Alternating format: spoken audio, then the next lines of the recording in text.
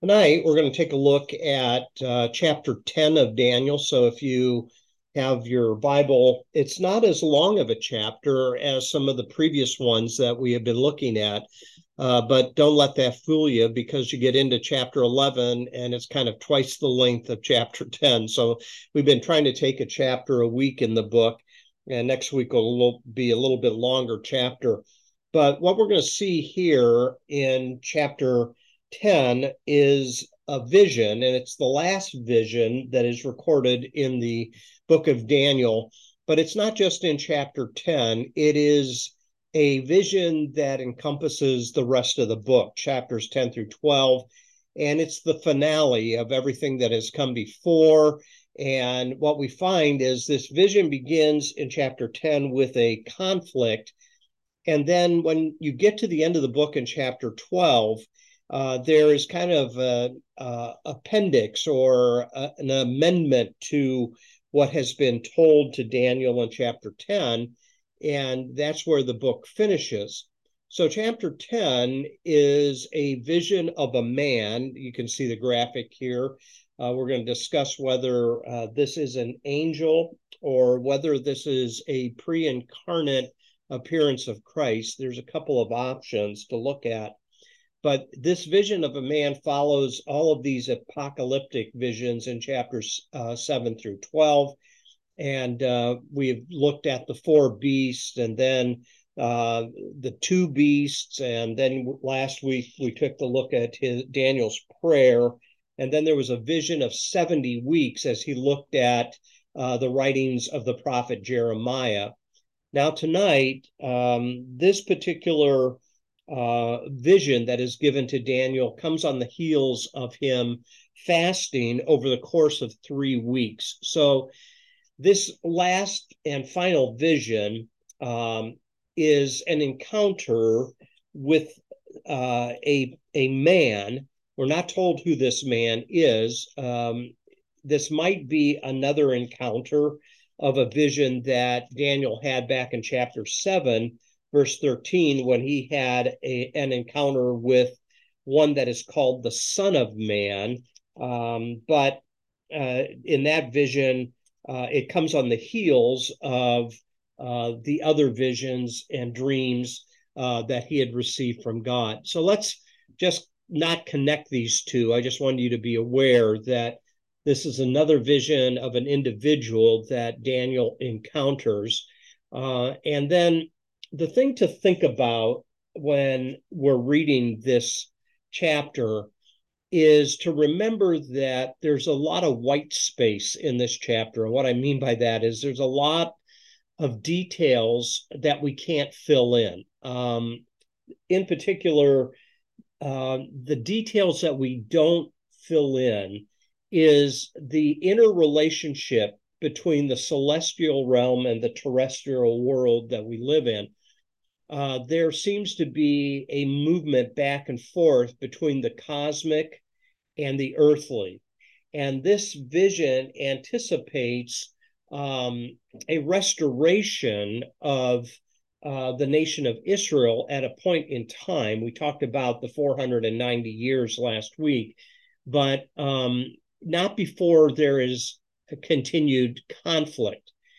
As we all know, this area of the world has been in conflict for centuries. And this goes all the way back to the time of Babylon and Persia and Greece, under which the nation of Israel labored in submission to these powers.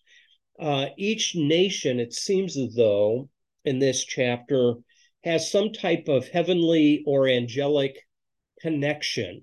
And that's where the white space is. We don't know how this works fully, but what we are seeing in this chapter is the people of Israel experience things that are going on earth within their own history, but it seems to be replicated in some way in the heavenly realm.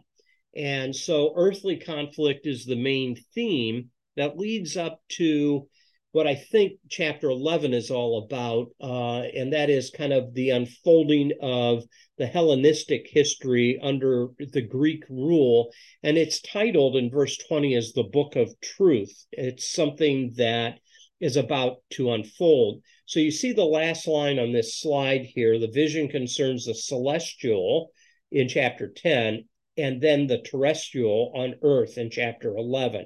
So it's almost as if these are two sides of the same conflict, because there's powers at play here. And these powers, it seems, are interacting not only in a heavenly warfare, but also with what's going on earth as well. So let's get started. I want you to note, again, there's another chronological marker here in verse 1. This has been done repeatedly in the book of Daniel. It says here, in the 3rd year of Cyrus, king of Persia, a revelation was given to Daniel, who was called Belteshazzar. Its message was true, and it concerned a great war. The understanding of the message came to him in a vision. Now, the historical details here, again, defy us a little bit.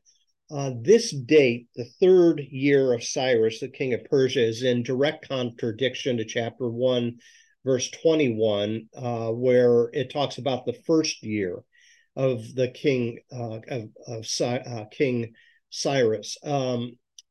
Again, I mentioned this several times.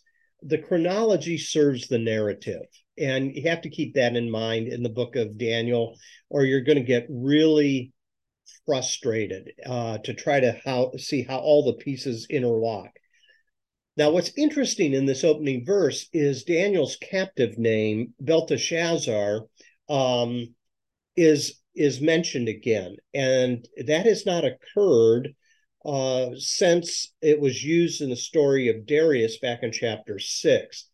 So we know that the Jewish captives, and in particular the young men that were taken into Nebuchadnezzar's court, had their names changed to Babylonian names, but it didn't seem to have much of importance as the book of Daniel continued to unfold. But all of a sudden, there's a reconnection to it here. So there's something going on here. The writer wants to connect it back to the original oppressor, Babylon, by talking about the name change again. Maybe this is talking a little bit about something that is an ongoing process, and this great war might not be a single event, but a series of events that the nation has encountered all the way from Babylon, all the way through the Greek Empire, at least in the book of Daniel. So the chapter continues with this message. You'll notice here it talks about a message first before it talks about a vision. You'll notice it says its message was true, and it concerned a great war, and the understanding of the message came to him. So scholars have often wondered whether this message is not just a visual thing, but an auditory type of thing that was spoken to Daniel here. He receives a message, and this message concerns his people, concerns the future. And as long as we kind of keep the flow in mind, I think it's important to remember that this is a loose connection to actual history. It's a way of setting up the narrative. It's a way of setting up what is to come. So when there are disagreements and contradictions with other things that are recorded in history outside the Bible or found in archaeology, it's something that we shouldn't worry about and get on our apologetic high horse and try to say, oh, we can make this fit. It doesn't matter. This is something that is written to a group of people who have labored under very bad conditions for a long time. And the point is to get to the hope that is found in the message that is given to Daniel from not only Jeremiah, like we talked about last week, but from the vision of this man that appears to him. So let's move on. Here's the vision in chapters 2 through 6. At that time, I, Daniel, mourned for 3 weeks. I ate no choice food, no meat or wine touched my lips, and I used no lotions at all until the 3 weeks were over. Just a quick time out on that. He is fasting here, and that is a common thing that is found in the post-exilic literature. And it is also found in the book of Ezra and Nehemiah and Esther, the last of the historical books in the Old Testament. So there's a connection to a long-standing tradition that when he is mourning, he's in grief as he fasts, and he does so for 3 weeks, which is an unusual lengthy time. And there's a connection here in the next verse to a similar type of experience that is found in Ezekiel chapter 1. They are given a vision alongside the river. And notice verse 4, it says, on the 24th day of the first month, as I was standing on the bank of the great river, the Tigris, I looked up, and there before me was a man dressed in linen, with a belt of fine gold from Uphaz around his waist. His body was like topaz, his face like lightning, his eyes like flaming torches, his arms and legs like the gleam of burnished bronze, and his voice like the sound of a multitude. So Daniel is given this vision of a man alongside the river, and the question becomes, who is this man? And there are really two options. One is an appearance of an angel. Maybe the most obvious suggestion might be Gabriel. He appears to him and gives to him visions. But the other one is this a pre-incarnate appearance of Christ? When you look at the description here, what's remarkable is the similarity that is found with a vision given to John the Revelator in the book of Revelation, chapter 1. So you should have a chart that is there in your notes. And I'm going to go to chapter 1 of Revelation and just read that so you can kind of hear that in your ear as we look at the comparison here. So Revelation chapter 1, as you know, John the Revelator is exiled, okay, another similarity there, on the Isle of Patmos, and he is given a vision in chapter 1, and here's the description of this individual. It says in verse 12 of Revelation 1, I turned around to see the voice that was speaking to me, and when I turned, I saw 7 golden lampstands, and among the lampstands was someone like a son of man. So that's a term that we also saw in the book of Daniel, dressed in a robe reaching down to his feet and with a golden sash around his chest. The hair on his head was white like wool, as white as snow, and his eyes were like blazing fire. His feet were like bronze glowing in a furnace, and his voice was like the sound of rushing waters. In his right hand he held 7 stars, and coming out of his mouth was a sharp double-edged sword. His face was like the sun shining in all of its brilliance. So take a look at this chart here. There's some similarities here of the vision that Daniel had and the vision that John had. Clothed in linen, there's an emphasis of the garment in Revelation 1. A waist girdled with gold. There's a golden band around the chest of Jesus in Revelation 1. Body was like beryl. There's no corresponding element to that in Revelation. A face like lightning. Head and hair were white like wool. So not exactly word for word parallels, but you get the idea that there is some similar elements here, especially in the eyes.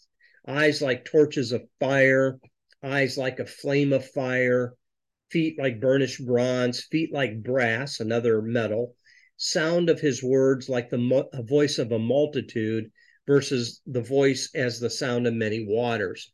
So this has led a number of people to say, hey, this might have been Jesus that is appearing to Daniel in the context there. We don't know. What we do know is that whatever Daniel does experience is something that leaves him intimidated. And that's the same that happens to John in Revelation chapter 1. There's an element of fear. It's overwhelming. It is something that is, you don't know whether to be in awe or be trembling in what is being seen. So it might be the angel Gabriel. He appeared to Daniel on previous occasions, but it might be Christ. Now, that's kind of beside the point. The appearance is so that he receives a vision, and the vision is one that's going to ultimately leave him, I guess, just short of breath more than anything. These visions are something that you wonder if they have any ability for comfort at this point initially. So let's take a look at it. Let me first see if you have some comments before I move to the next slide. So thoughts there? So the next thing in the chapter that we see is the impact of the vision in verse 7 down through verse 11. So notice it says, I, Daniel, was the only one who saw the vision.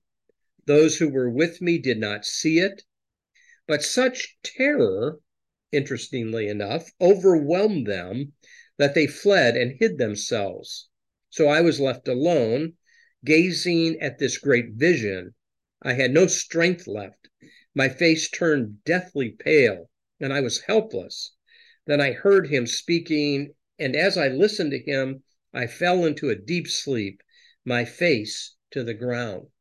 So this description that Daniel is talking about here leaves him trembling. Now, interestingly enough, Esty has been looking just various things online, and a couple of things that she has shown me recently that's kind of popped up on Facebook is what we might call religious or psychological experiences that often leave people kind of slain in the spirit.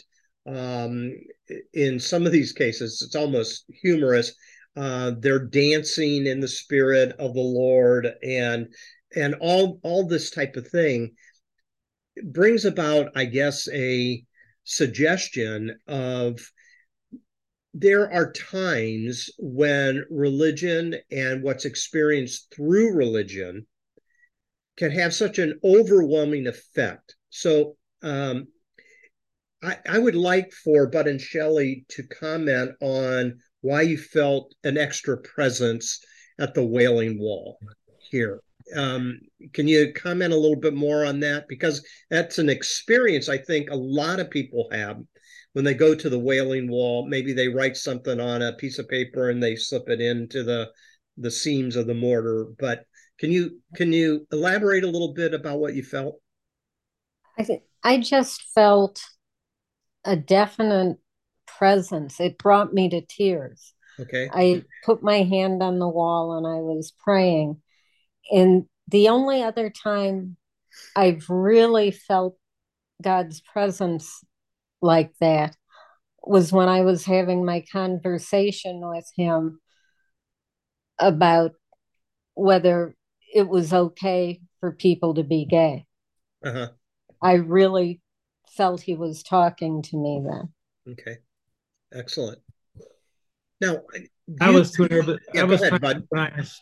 I was just trying to keep an eye on Shelley, so I didn't have the opportunity to feel a presence. Do Because you? you had to You had to go split to two. There's two different guys, women, and men go to two different parts of the wall. Oh, because of the And Orthodox yeah, aspect of it. okay. I didn't I, realize I that. I didn't feel God's presence exactly, but when we went to the Sea of Galilee, that was very You mean the Jordan River? no, it's the Sea of Galilee.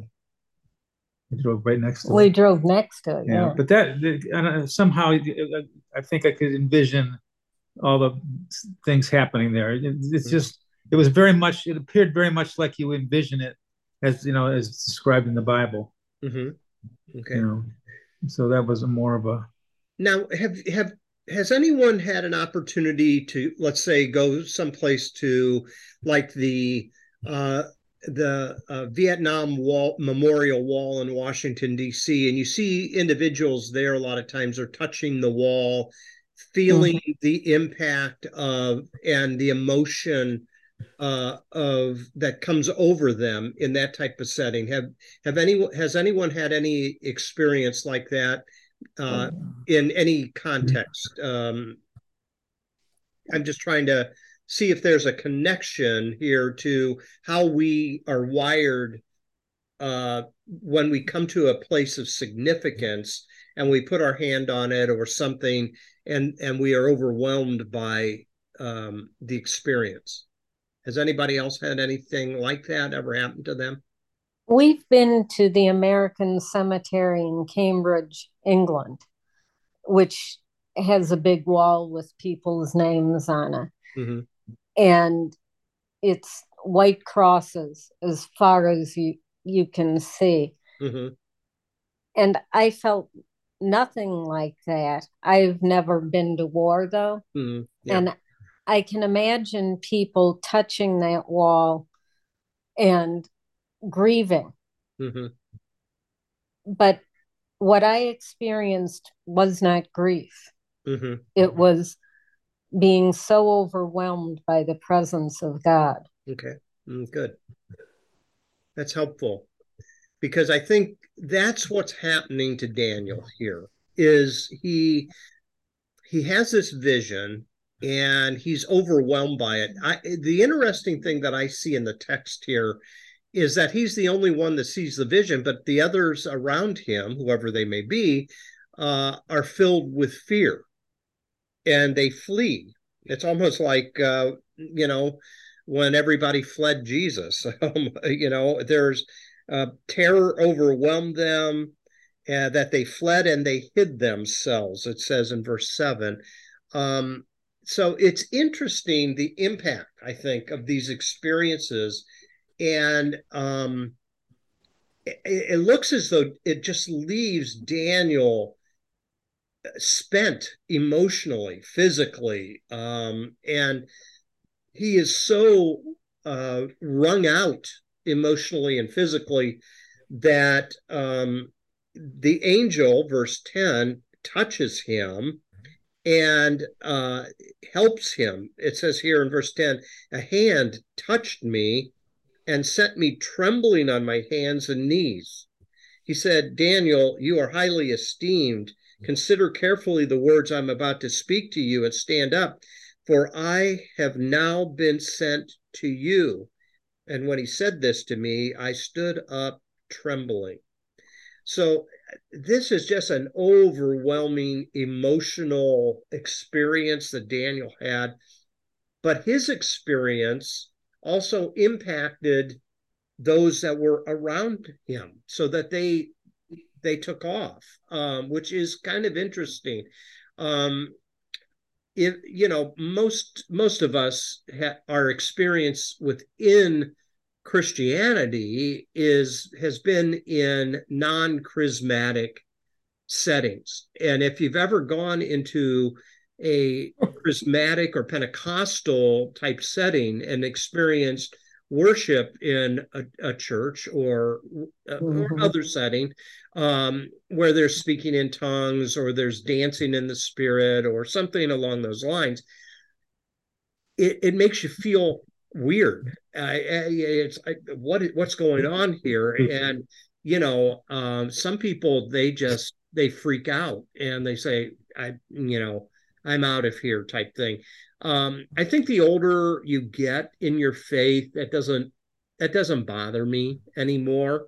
I mean, if that's their experience, that's their experience. But when you're first exposed to it, I think sometimes it can be very intimidating, and it can bring all kinds of questions into your mind about, is this legit or is this not legit, or where's this coming from, that type of thing. So it's one of those things I think is a parallel to what happened to Daniel here. However, that vision impacted him, it also impacted the others. That's my point. And they take off as a result of it. Some thoughts? Well, when the three older kids were around, John wasn't around yet. We visited a church, and we literally saw people being thrown across the room, not physically thrown, but somehow supernatural power thrown. And we wanted to flee as fast as we could, but since we knew somebody there, we kind of had to hold our ground. So you made it through the whole thing? Yeah, well, it seemed like 10 hours, but it was probably 2. It was kind of creepy, actually. Yeah. Yeah. Well, when you start to see physical manifestations like that, and let's face it, I still get a weird feeling about healers that you see on TV, and they do a lot of strange antics, that type of thing.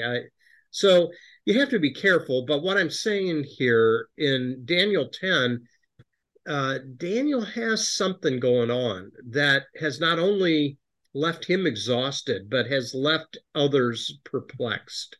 And this vision that he has is something that is going to be unfolding through the rest of the book as to what the future holds. But he's strengthened with kind of, as I say here on the slide, kind of celestial first aid. It helps him up, gets him calmed down enough to then receive what the vision is all about. So that's what the rest of the chapter is. Any thoughts before I move on here?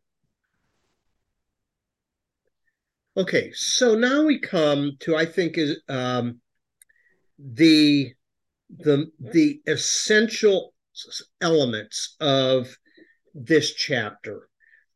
It's kind of a call to arms, because there's a war that's going to take place, and verses 12 and 13, I think, is at the very center of this idea of angelic warfare that's going on. It's a key to this chapter, and it might get us feeling a little bit weird, because it's almost as though there's this cosmic power that's going on that has influence over people on earth as well. So let's take a look, verse 12 and 13. Then he continued, "Do not be afraid, Daniel. Since the first day that you set your mind to gain understanding and to humble yourself before your God, your words were heard, and I have come in response to them." So here is an answer to his prayers. Remember, we saw Daniel praying 3 times a day with a window open. That got him in trouble, actually got him thrown into a lion's den. He continues to pray. And now it's associated also with fasting. And then it says here in verse 13, now this is the key verse of the chapter. "But the prince of the Persian kingdom restricted me 21 days. Then Michael, one of the chief priests, came to help me, because I was detained there with the king of Persia." Okay, verse 13 sets a couple things up for us to think about. If this is a vision of Jesus, he is almost overwhelmed by the prince of the Persian kingdom. Now, is that an angelic realm or is that human leaders? That's the key question that comes up here. Now, in my NIV Bible, it doesn't take a notation of that, but in the New Revised Standard Version, it's interesting that the footnote to this tells us here that it can be translated kings, plural, of the Persian kingdom. So it has led to a discussion, are these human leaders or is this an angelic representation? Now, Michael is named here, one of the angels, and there's a conflict going on, and Michael comes to the aid of this man that was seen in the vision.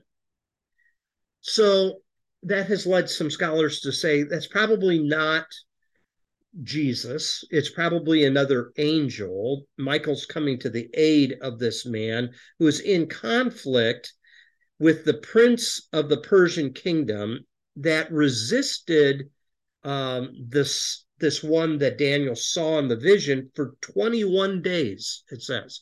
So it's a prolonged battle that's going on here. Daniel's told to not fear. And there's an answer to his prayers. But verse 13 has a notion that is sometimes found in some of the apocalyptic genre writings. And it's the idea that nations have spiritual counterparts, that is, angels, or we might call some demons, that influence that particular nation. There are a couple of cross references in a couple of apocalyptic type literature, Ecclesiasticus, chapter 17, verse 17, and Jubilees, chapter 15, 31 and 32, that makes this similar type of notion that nations have spiritual beings that are territorial, that have power over certain elements of geography. My last slide tonight is going to bring this idea back into, is that what we're seeing right now in the current war in the Middle East? Is there some supernatural influence upon areas that is in constant conflict with each other? Let's put that on pause. We'll come back to it. But what you see here has been debated by a lot of different scholars. But in the context, maybe this specific mention of Michael and the assumed appearance of Gabriel in direct relationship to the Persian Empire might be a connection to one of two things.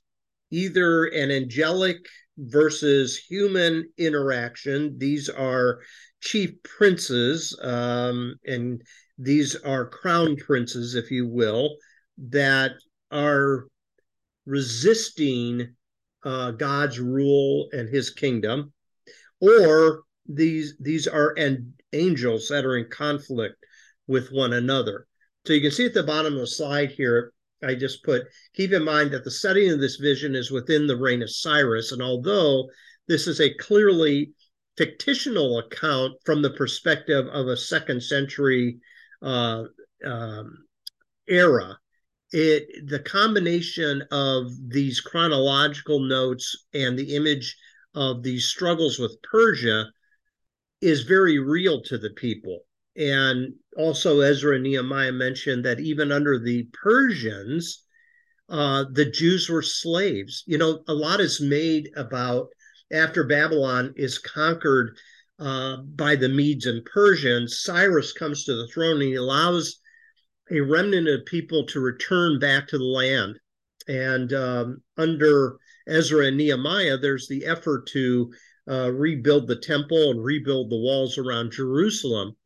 But what's an interesting notation is right here in Nehemiah 9:36 and Ezra 9 verses 8 and 9. Even though they were allowed to go back to their own land, they still saw themselves as slaves. They were not free people. They saw themselves as slaves to the Persians, and they were in service to the greater interest of the Persian Empire than their own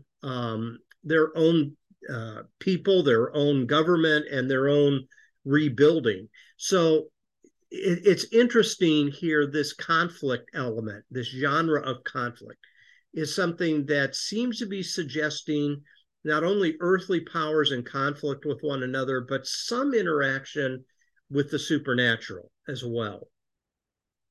Any thoughts or questions, comments there?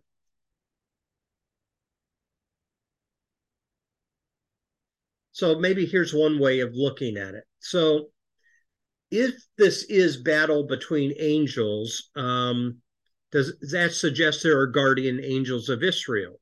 And are they in battle with not only the prince of the Persian kingdom, but if you skip your eyes down to verse 20, there's a second one that's called the Prince of Greece as well. So Michael may have been in conflict with an angel that is also found in later Jewish and even Christian literature. You'll find here a reference to First Enoch chapter 9, verse 1. And in the caves that the Dead Sea Scrolls were found in Qumran, there's also a scroll that was found that was called the Qumran War Scroll as well. And it details a lot of information like this. Now, what's fascinating is Revelation 12:7, where there is a conflict with heaven with a dragon that we're told about. And the dragon, let me read it for you. In Revelation chapter 12, it says here, so let me get to it.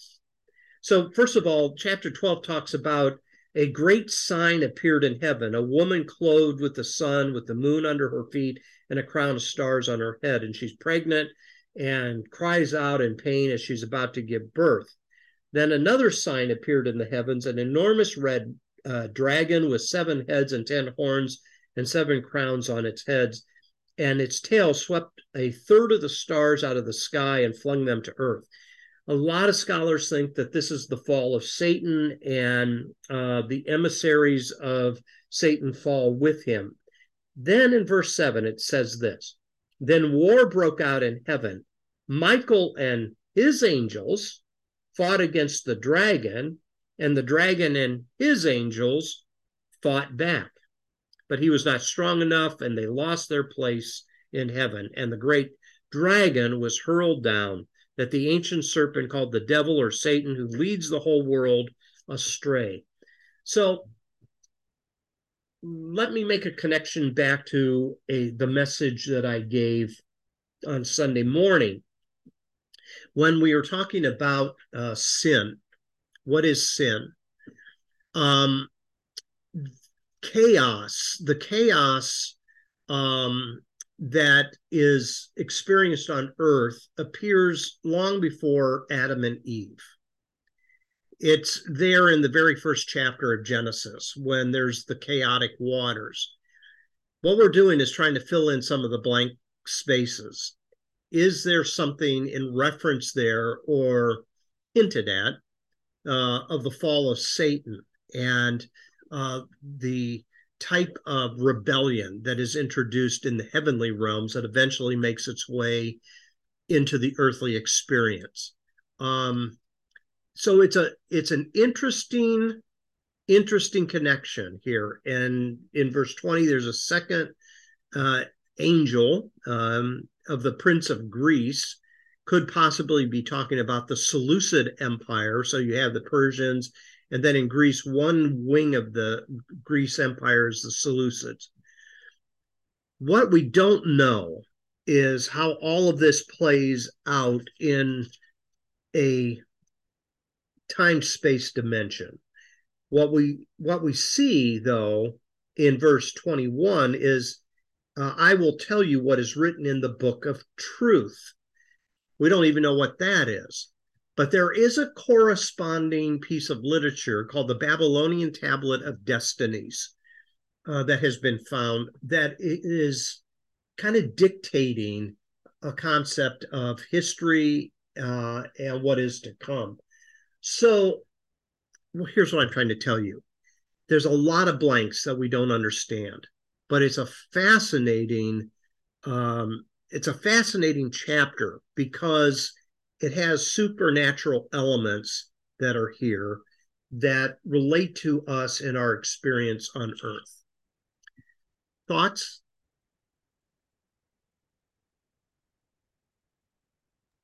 Okay, let's come back to Daniel 10.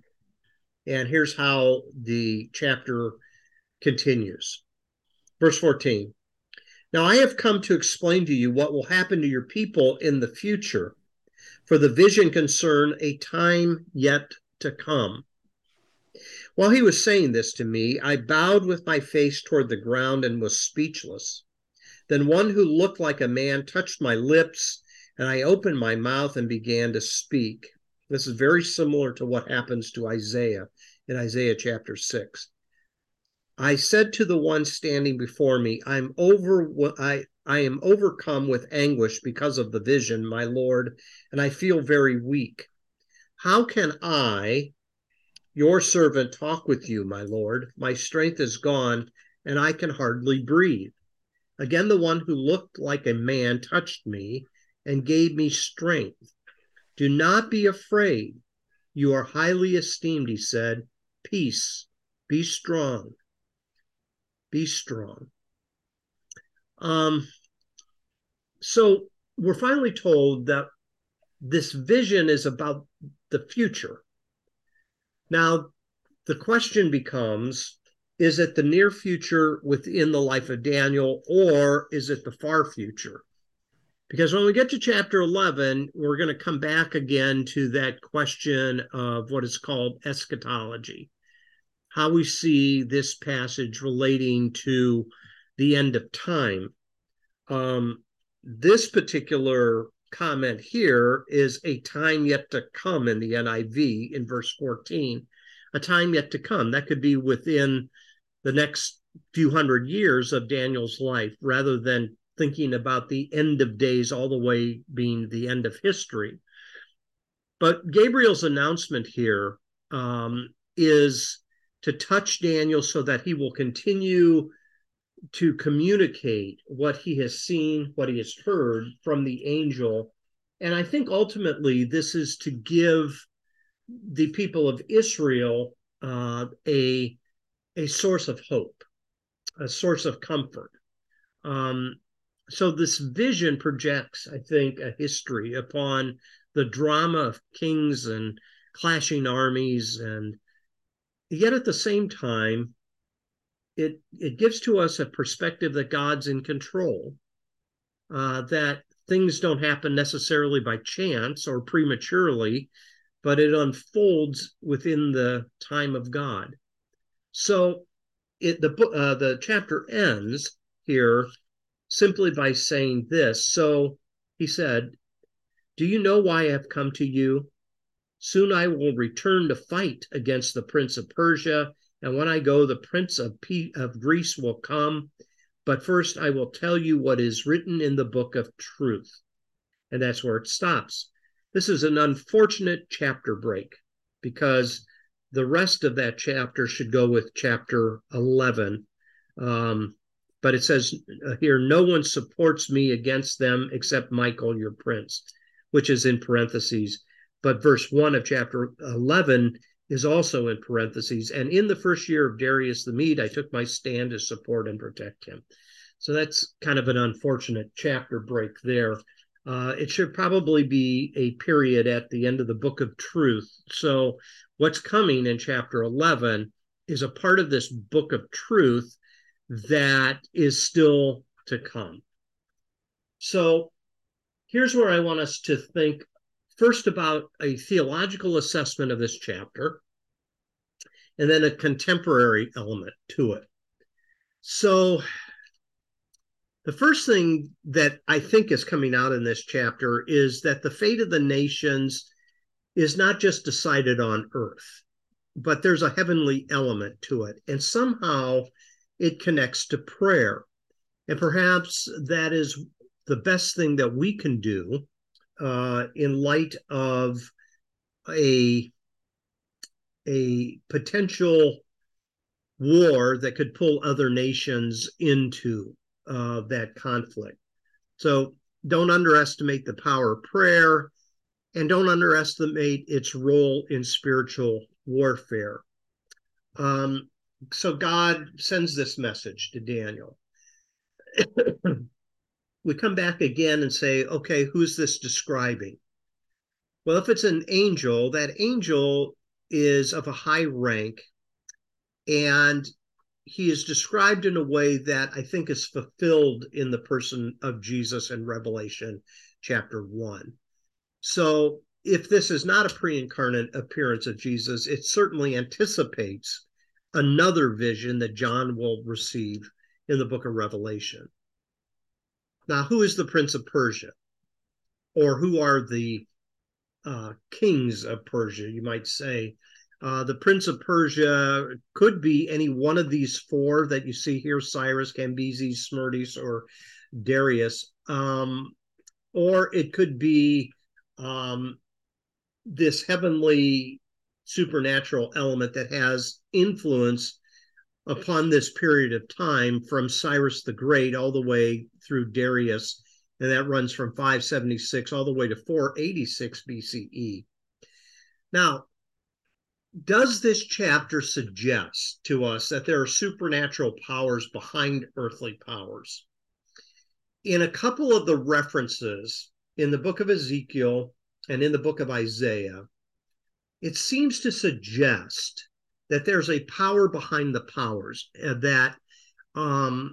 that's the two references in Isaiah and in Ezekiel. And I apologize, I can't recall the chapters off the top of my head, that most theologians suggest that this is Satan that has fallen and is revealing himself through the earthly empires. If you want to look that up, you can say, where's the fall of Satan? There will be a reference to that in the book of Isaiah and in the book of Ezekiel. That'll pop up on your computer. So that brings me to this last thing, and I'd love for us to interact on this a little bit. Knowing what we know of chapter 10, is there any connection to this ongoing trouble that continues in a plot of land that is so small, relatively speaking, to the rest of the world? When you think about it, the nation of Israel is almost in the news every day. Okay?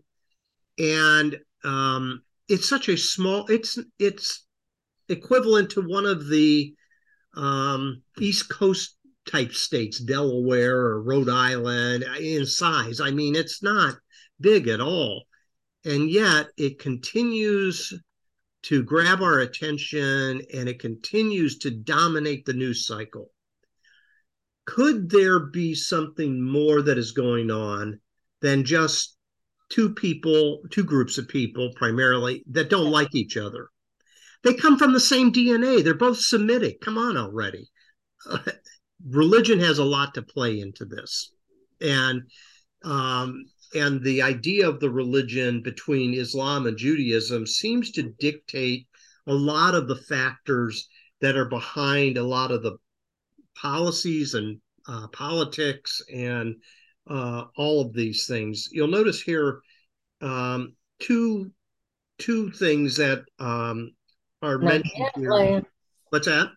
I'm sorry, I was talking to the dog. Oh, okay. So I take this from, oh gosh, I forgot to put the reference down here. But I took this from an article I think it was CNN. That says the Israeli-Palestinian conflict is driven by several factors: ethnic, national, historical, and religious. Several religious factors pertinent to Islam and Judaism dictate the role of religion as the main factor in the conflict, notably including the sanctity of holy sites and the apocalyptic narratives of both religions, which are detrimental to any potential for lasting peace between the two sides. Religion-based rumors propagated by extremists in the media and social media about the hidden religious agendas of the other side exacerbate these tensions. Examples include rumors about a Jewish plan to destroy Al-Aqsa Mosque and build the Jewish Third Temple on its remnants, and on the other side, rumors that Muslims hold the annihilation of Jews at the core of their belief. To contribute to curbing the religious violence in this conflict, several interventions can be considered. Interfaith dialogue, this is mine. This up here was CNN's quote. But to contribute to curbing the religious violence in this conflict, several interventions can be considered. Interfaith dialogue, the remembrance of past fruitful cooperation between Jews and Muslims ever since the 7th century, and focusing on religious texts asserting positive and tolerant religious values and reinforcing these values in educational systems on both sides. So I'm curious. I'm going to take off the PowerPoint so that we all can see each other a little bit better. And let's talk about how this chapter might relate to the ongoing problem that we see going on in the Middle East right now. So do you have some thoughts on any of that? Do you see any connections between this particular chapter and maybe what we see in the news cycle, and in particular this situation that is just started on Saturday this past week? Anybody have I just wanted to say something. Although I don't agree with the violence, the Palestinians gave up their land, and it was originally supposed to be, they had a small section, and little by little they took over, and pretty soon they became the long-standing largest refugee group. Yeah. And in their own land, they have to go through checkpoints very, very early in the morning, like cattle, yeah, to get into Israel, which was their land. And we are supporting them. Everyone's supporting them financially. And so how would we like it? You mean Israel supporting Israel? Yeah. And how would we like it if someone said, yeah, I know this was your land, but now you're going to have to, stay at the inside a fence at the Y, and to come back out to here, you're going to have to go through a checkpoint. And I don't agree with the violence, but Hamas has done the average Palestinians no favors. Yeah. Because of the way they have used terror and bloodshed. Mm-hmm. My take on this is, while we recognize the right for Israel to exist, and their history is a majority of the Old Testament, yet at the same time, their treatment of the average Palestinian, I don't mean the terrorists, is kind of like a form of apartheid, in the sense that they keep them confined, and I understand the fear on the Jewish side. The terrorists create all these problems that they can't be trusted, and what Hamas has just done might forever affect whether the Jews could ever trust the Palestinians again. But that's not your average Palestinian. That's not the mom and the dad that's trying to raise a family and that type of thing. And I think one of the things that you have to remember is that when Israel does fight back. They have the power, the financial backing, the weaponry Yeah. to always escalate the amount of not just violence, but the amount of bloodshed and death and all that type of thing. So I think there's fault on both sides. I fault mostly Hamas for being such stupid morons that now, Israel's going to cut off their water, cut off their food supply. And it's just things like that that I think is just as terrible. That's why I've been trying to say maybe this chapter is telling us something about the powers behind some empires to make such stupid, foolish decisions that peace can never be negotiated. Is that what you're thinking a little bit there? But too, also they also have the early Hebrew Torah and as is the Quran is also the base in the same city, so they feel they have a claim. And but then you think that they put them in these like as refugees and then build wall and then all their infrastructure. So I don't know how they couldn't, rebel against that. I don't know. I mean, it's just I just have a feeling for the other side. Yeah. And I think we as Christians, a lot of times, we back Israel no matter what. I think there should be an accountability there as well. When we pray for the peace of Jerusalem and the whole Holy Land, both sides and our side, not just their side, our side has to be accountable to what makes for peace. And if you're going to treat average Palestinians like cattle and animals, and the defense minister just basically said they're animals. They are. And like at a cattle shoot. Yeah, really. Yeah, and into their own land. That goes back again to my message on Sunday. If you want to look it up, it's the idea that the original sin that leads to sins, plural, is the dehumanization of human beings. So that everything that we do to each other, whether we rob or steal or murder or whatever, all of these things come out of the fact that we do not honor other people as being made in the image of God.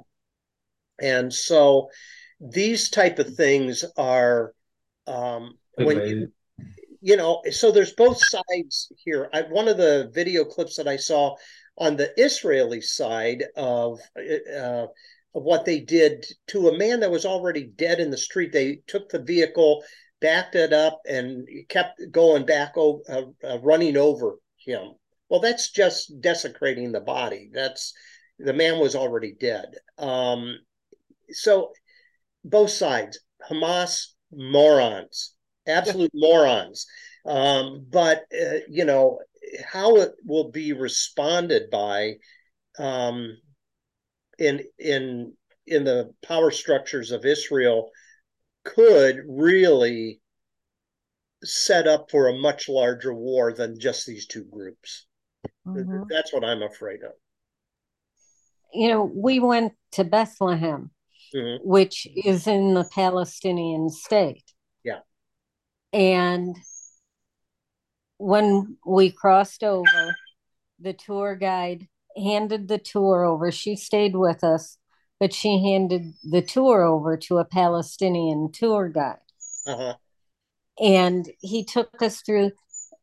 There was no animosity we could see between the peoples at that point. And this was only a week before things went south. It's not the people, it's the terrorist organization. Yeah. And there has to be evil entities around. They went in and they went into a kibbutz and beheaded a baby. Yeah. If that's pure That's evil. yes, demonic. Yeah. Yeah.